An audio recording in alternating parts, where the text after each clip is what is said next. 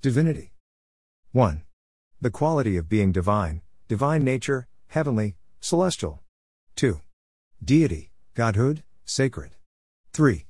A divine being, a god or goddess. 4. A being having divine attributes, ranking below a god or goddess but above humans.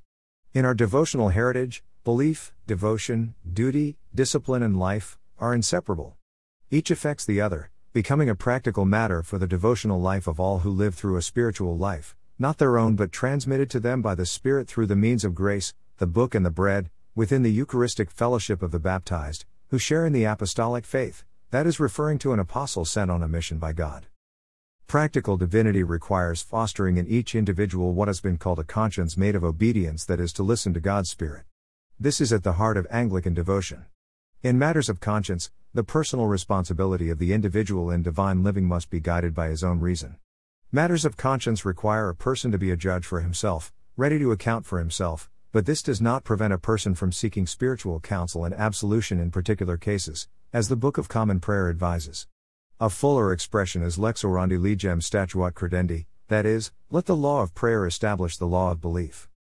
Anglican devotion strives to inculcate a life of discipleship rather than one of spiritual accountancy. As the lex orandi is about the apprehension of the reality of God in an openness of the whole person to God, where waiting and openness is of the essence. Here, God is not a God whom we discover but a God who reveals himself, a God who comes. So the lex orandi, prayer, devotion, is necessary to the lex credendi, to what we believe and what is called theology, to keep it to its proper vocation. There is an ascesis, a discipline, a training, in the engagement with study and in this commitment to prayer that affects study with the ascesis of prayer, in this love of learning and the desire for God.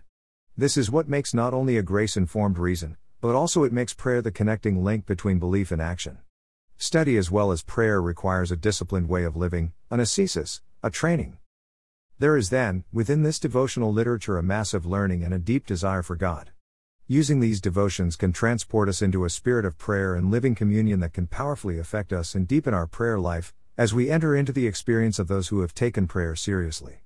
Musicians become proficient by imitating their teachers and masters, by first playing in someone else's style.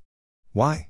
Because musicians, like painters and writers and sculptors, know in their fingertips or vocal cords or ears, that imitation is the way to excellence and originality.